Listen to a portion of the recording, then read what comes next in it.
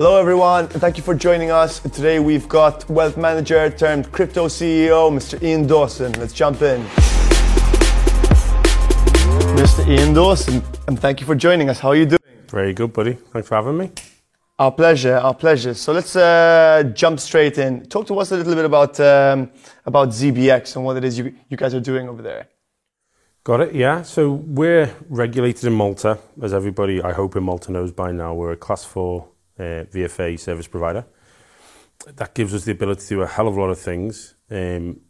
How we see ourselves actually is we are kind of like a crypto bank, but we're of course not licensed as a bank, can't call ourselves a bank. So if you look at the crypto world and the traditional financial world, we can do a hell of a lot of those things in terms of custody, in terms of trading and execution, in terms of VFA transfers, which are akin to payments, and many other different things that come with that. So like listing of tokens, payment gateways, and market making, and then everything you can ever imagine that will touch the digital world. So we're kind of trying to build a strong bridge between traditional finance and the future, what we believe is going to be everywhere, which is digital finance, crypto, and having that gateway into the virtual world. So whether that's NFTs, metaverse, Web3, and on, and whatever comes after that as well.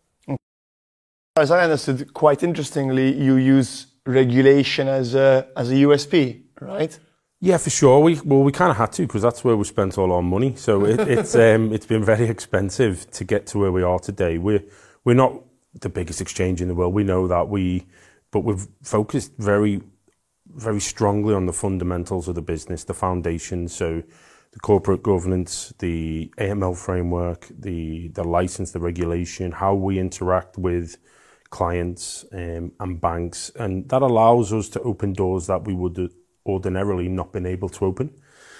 And that's got to be a strong point now for ZBX, and it actually really is starting to pay dividend, because by focusing on the regulation, for example, we've focused very strongly on trying to service MGA clients for crypto in Malta, and a lot of collaboration with the MGA, discussions with the MFSA, and mapping out that entire framework. And what that does is it provides the clarity that a truly professional corporate business would need, and it removes some of that uncertainty. So they go, okay, well, we will engage with you because you're ticking the boxes. Because when you go B2B, those clients have to have, on their own end, they have to satisfy their own regulatory requirements, which can include things like counterparty risks, how do you vet the businesses that you're dealing with, treasury management, all these different things.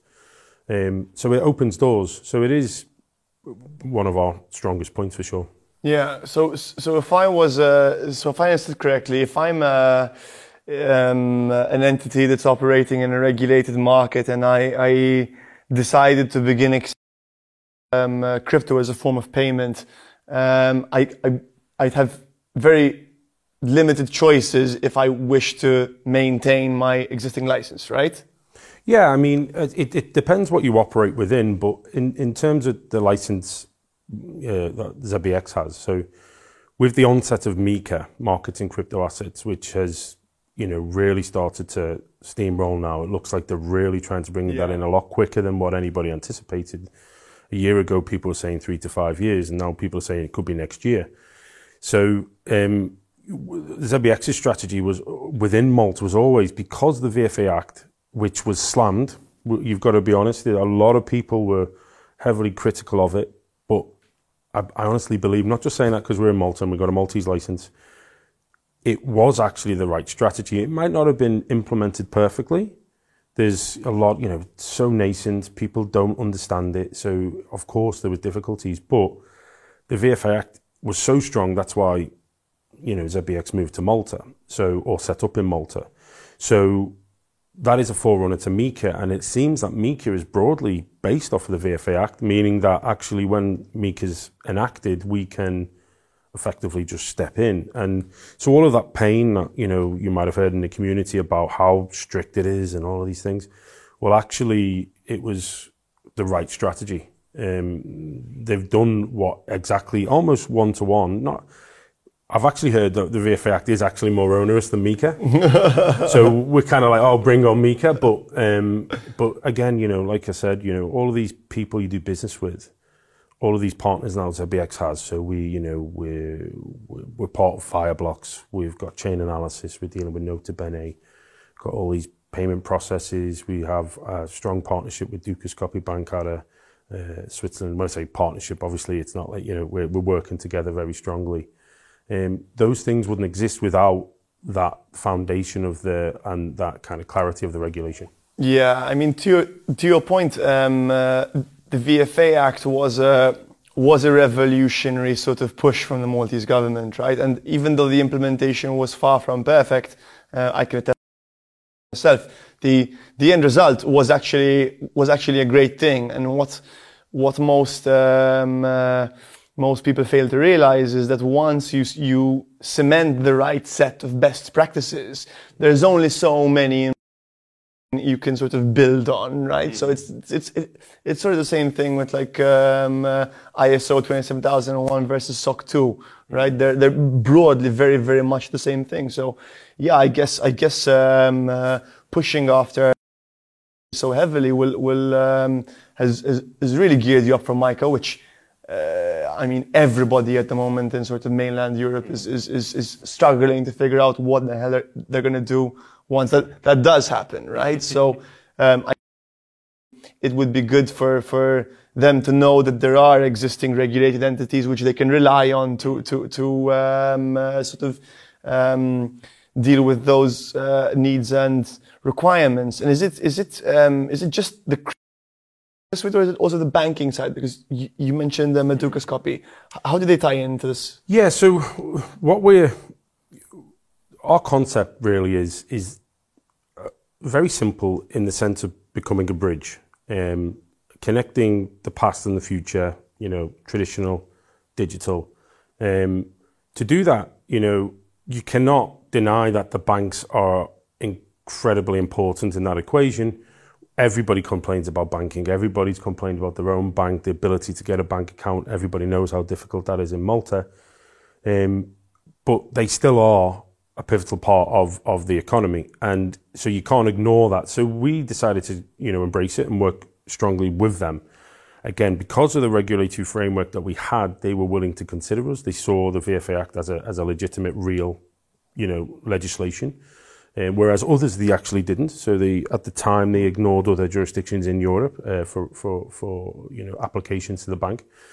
So what we ended up doing is having this ability at ZBX whereby a client at ZBX can open an account and then through an API bridge with the bank, open a Swiss bank account. And then what we do is through, again, you know, the clever guys at ZBX and the clever guys at Dukas Copy, the tech guys, you know, connect that. And all it means is the fiat to crypto element, the trading is seamless, instant.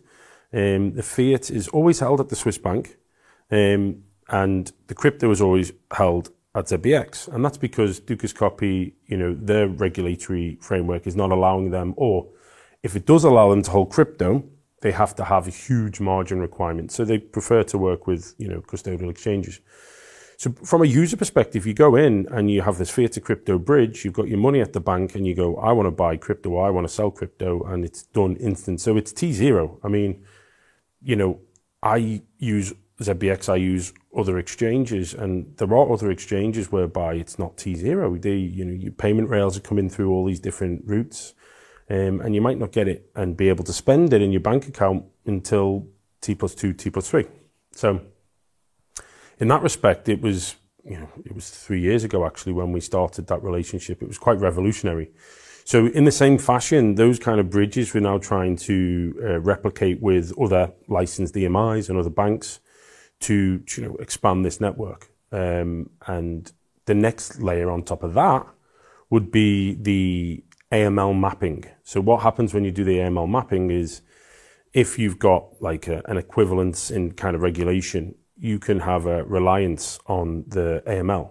So if a client of an EMI wanted to use ZBX solutions and we have this AML framework set up, well, it removes a lot of the friction. So we want to build bridges, but we also want to break down those barriers to entry for people to seamlessly get crypto quick. Of course, because what sort of many people don't realize is that the anti-money laundering requirements for the crypto world and for the banking world are very, very similar, right? So if you're approaching a bank from a sort of position of regulation, then it makes sort of sense that they'd take you when you didn't go down the Estonian route, for example, right, and spend 10 grand to get regulated. As far as I remember, the VFA class 4 capital requirements just to keep capital locked up 730K. Yeah. So you literally have to have almost $750,000 locked away just to begin playing, which is okay. It can be an inhibitor, but at the same time, it sort of serves as a great BS filter, right? Yeah. Which is basically like how the banks viewed you when you walked through the door. So that makes sense. And do you that sort of positioning can be leveraged by industries which have problem building trust with regulators, like certain high risk industries, for example? Is there some? For sure. I mean, if you go back to, you've got to take yourself back to 2018. There was so much activity in Malta that year, in particular at the blockchain summit, Malta Blockchain Summit, now AIBC, and it was insane. But you look back now and you realise that 95% of those people are no longer there, and you have to have this threshold of kind of protocol or practices or policies, and you have to make people put their neck on the line, and that's one way to kind of prohibit scams. Let's just be honest, there was a huge amount of scams, people raising money and walking away, and I think that's now with the regulation, you'll see actually what is probably the thing that's slowing down regulation all across the world is the perceived threat to customer protection. I think that's part of what it is. It's and actually it's also there's a huge amount of pressure on advertising standards and stuff like that. So you're seeing things in that vein now. So Crypto.com pulled out of a particular sponsorship deal, but I think that's more likely to do with the fear that actually they might step on toes in certain jurisdictions. Because even though MiCA's coming to the fore, there is still this unknown element to what you can and can't do. It's still not, go and play. It's not. We're not at that level yet. Yeah. It's interesting to see how the crypto world has evolved. And I mean, to your point, 2018, everyone and their grandma was trying to launch an ICO, right? And it's a sort of same thing, at least now and last year, as everyone's trying to do the same thing with pegs, right? And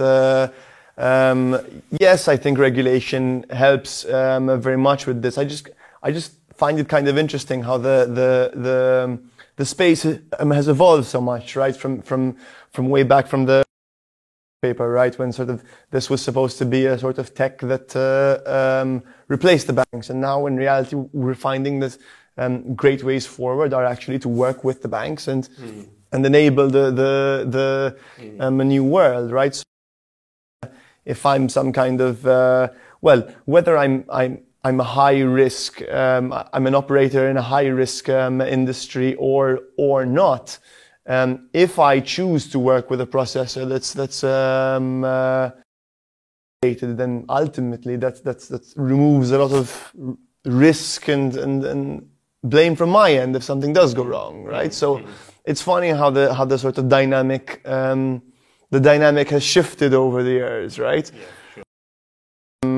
So that's definitely interesting. And is it just the just so we're clear, is it just crypto payments which you help companies accept?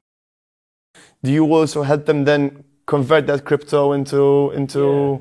So when it comes to enabling crypto payments, we're currently working on products with MJ clients and partnerships with payment service providers. So fundamentally what that does is it enables through QR codes or widgets on the operator's front end, through the payment service provider's technology, which is embedded into ZBX because they don't have the license. We have the license.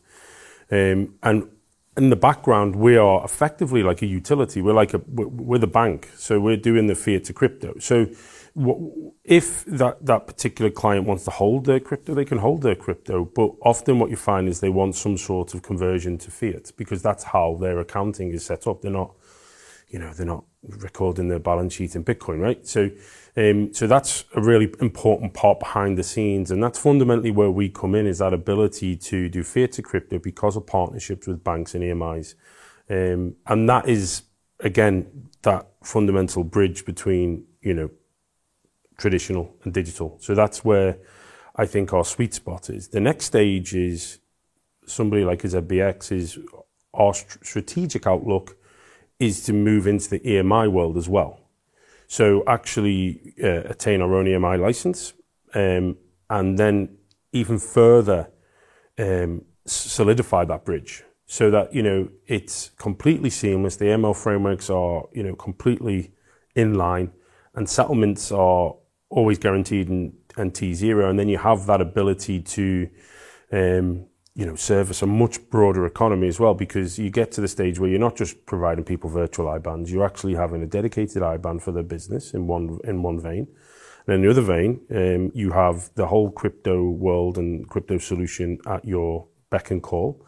And through some sort of AML kind of, mapping, as well as tech integrations and APIs, you can have that kind of one-click solution. So you could be a client of either the EMI or the crypto exchange. And if you're at the crypto exchange, you say, okay, I want an IBAN.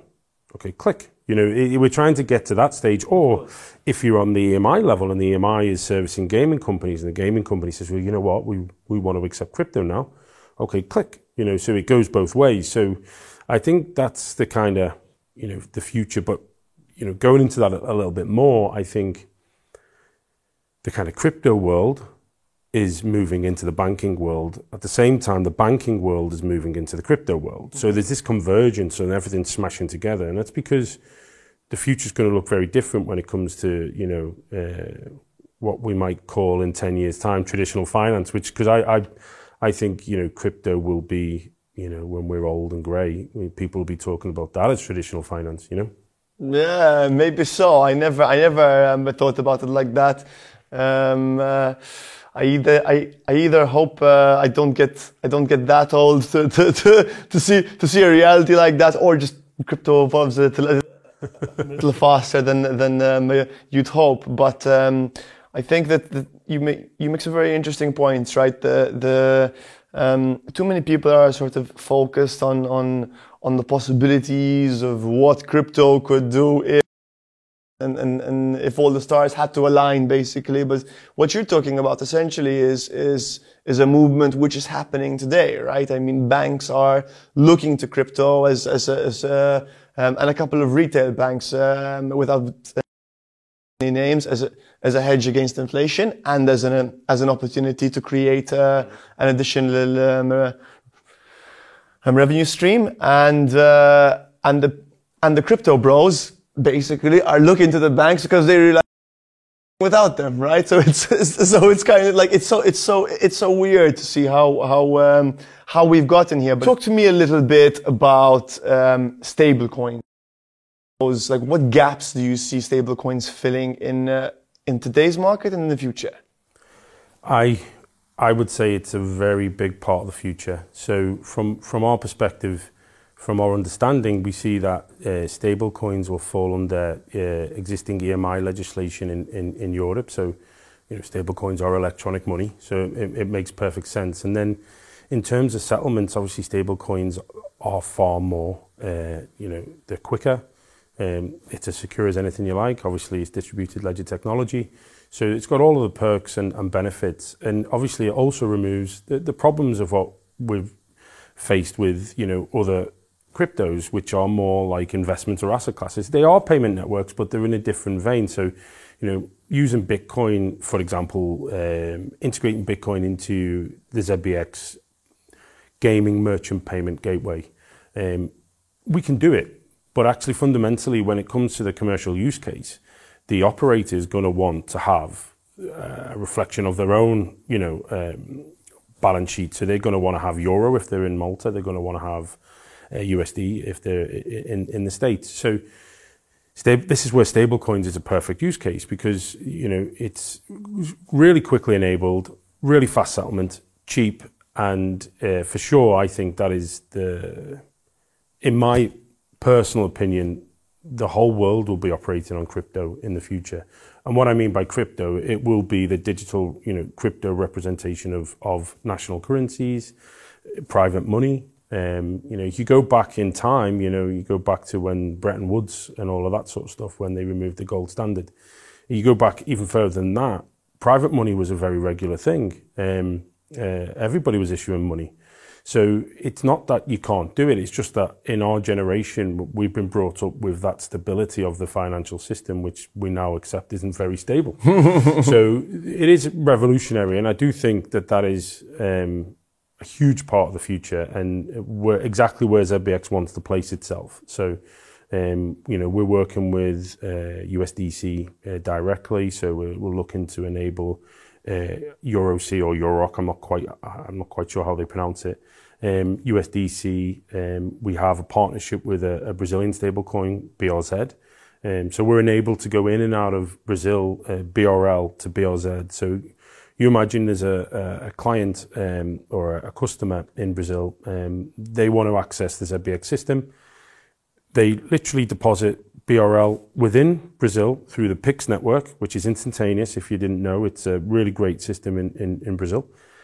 And it's converted immediately to BRZ. And BRZ is then in the ZBX ecosystem. And BRZ is paired against USDT, Bitcoin, Ethereum, and Euro through our relationship with Dukas Copy Bank. So then you step back again, you say, well, actually, that's a BRL Euro relationship. And that means cross-border, applicable to any number of businesses, iGaming, e-commerce, anything you can think of. So and then just for a normal individual. So there are plenty of Brazilians in Malta that are earning euro, and they might want to send things back to Brazil, and we can assist with that. Yeah, and the beauty of it is technically you can make those cross-border payments happen in a independent way on a public network for very little money and almost instantly. Mm-hmm. Exactly. And that's the dream, right? It's definitely an innovation in the right direction. And when it comes to the concerns about AML and regulation, well, actually the regulatory system is maturing. We can all see that. But on the AML side, I'm a former Swiss private wealth manager, so I've been involved in a lot of AML, reviews and things like that. The AML capability of crypto is astonishing. It's actually terrifying. It actually goes way beyond AML. It actually goes into a privacy issue, because you can follow what we call follow the dollar through to creation and through every wallet it's ever been through. Obviously, CeFi can disrupt that, but the AML capabilities are far more advanced than traditional finance is today. Yeah, I think that's one of the biggest misconceptions, right? Like, people think that you can use crypto and Bitcoin specifically to sort of hide money and hide your tracks. Like, we're talking about an immutable ledger, which will consistently maintain that financial trail until the end of time or until that network drops, right? It's somewhat terrifying. It is a little bit like, wow, it's a lot, and that's the kind of discussions you have now, is how far do you go in your analytics, because you have to stop somewhere, and hopefully through regulated entities and counterparties, that's how you consolidate that ecosystem. Well, it's lovely to see a company, I think, bridging the gap between the traditional finance world and the regulated world, and as well the decentralized, all in one. So thank you so much for your time, Ian. Cheers, Lovely buddy. having you. Thank you very much. Cheers.